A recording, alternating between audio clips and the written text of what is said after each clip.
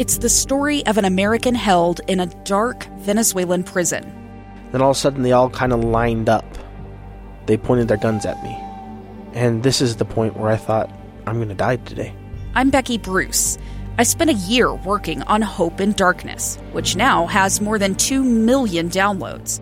Find it on kslpodcast.com or wherever you listen to podcasts. Welcome back to Live Mike. Can I take just a quick moment and share with you something I learned during the commercial break? I know I'm about 2 hours late to this story, but the NBA is coming back. Yeah. I am partial to the NBA. I like watching professional basketball if I had a choice between all the professional sports out there. So I'm particularly excited about this. The NBA sets plan for return. That's the headline written by Ben Anderson of KSL Sports. You can find this article shortly to be posted, I'm sure, at kslnewsradio.com. I'll get a copy of it up on my Facebook page. You can see it there. But very basically, the league's Board of Governors today got together, and it had been expected that the vote would go this way, but now to see the headline that it in fact is coming back after a vote by the Board of Governors, what an exciting thing. The season will return tentatively on July 31st and will end no later than October 12th. In total, I'm just walking through the article here written by Ben Anderson. In total, and in fact, I'm kind of learning much of this as you and I go through this together. I'm so excited.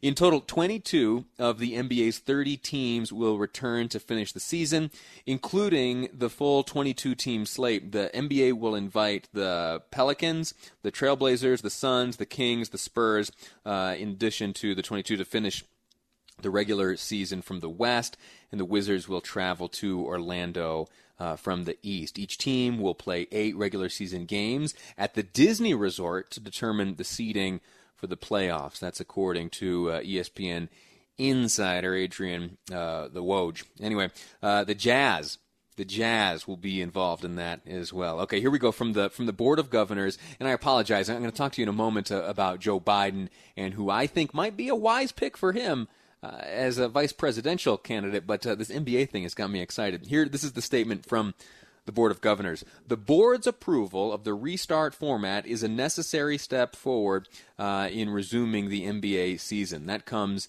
from Commissioner Silver. While the COVID-19 pandemic presents formidable challenges, we are hopeful of finishing the season in a safe and responsible manner based on strict protocols now being finalized with public health officials and medical experts. We also recognize that as we prepare to resume play, our society is reeling from recent tragedies of racial violence and injustice, and we will continue to work closely with our teams and players to use our collective resources and influence to address these issues in very real and concrete ways. All right, we'll move away from this, but the headline is the NBA is coming back. The Board of Governors has voted. They have a plan in place. All the action will take place at a Disney resort down in Orlando, Florida. And while all this is happening, Adam Silver reminds us that the league is still well aware of the recent tragedies and violence and injustice which is taking place on the streets of America right now. So that's that. Now, Joe Biden. Joe Biden. Have you ever read a book by Eric Larson? Do you know that author? Yeah, he wrote The Devil in White City. That's the one about the Chicago World's Fair and H.H. Holmes, the killer. Anyway, don't worry about the content, but his writing style, Eric Larson, his writing style is to, throughout the course of his books, to tell 2 stories and to jump back and forth between these 2 stories. And then at the end, those 2 storylines, which have been progressing on their own, come colliding into one another. And that, I think, is what's happening right now. Joe Biden obviously is a storyline that we've been following for some time.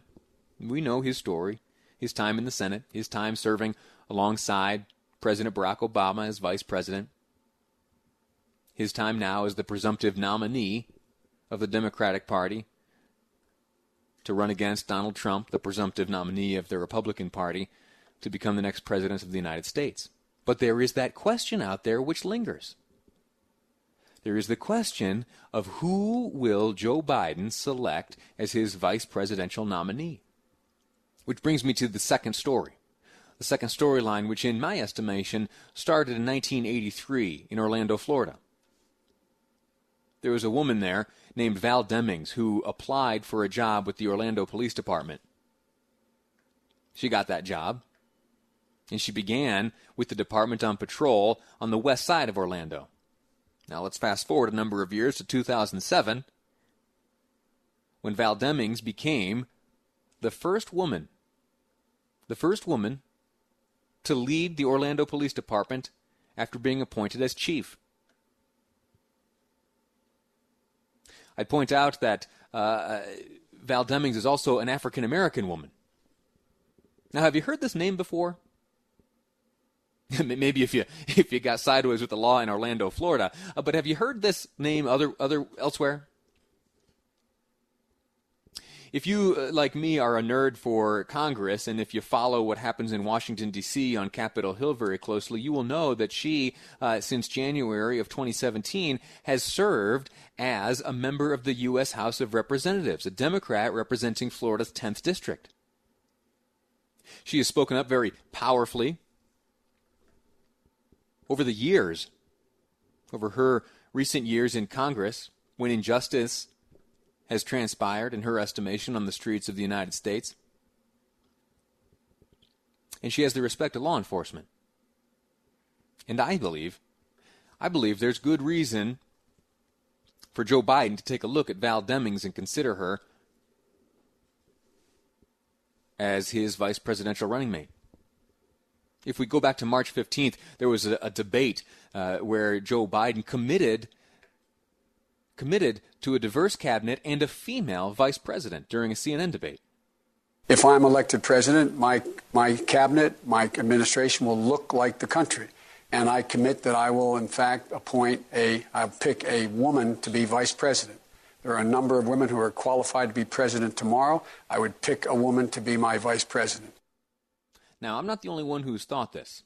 In fact, these thoughts of Val Demings, Representative Demings, being selected as Joe Biden's vice presidential pick have been swirling for some time.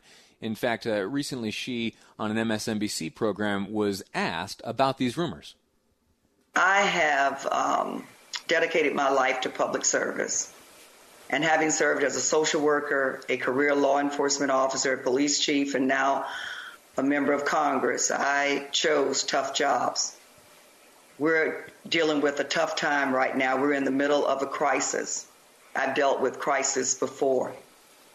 And as I look at the condition of our country right now and the absolute lack of leadership, at the very least, we ought to be able to have a leader that we can trust. We ought to be able to have a leader that when they're taking the podium and giving direction, that we can believe that what is coming out of their mouths is true.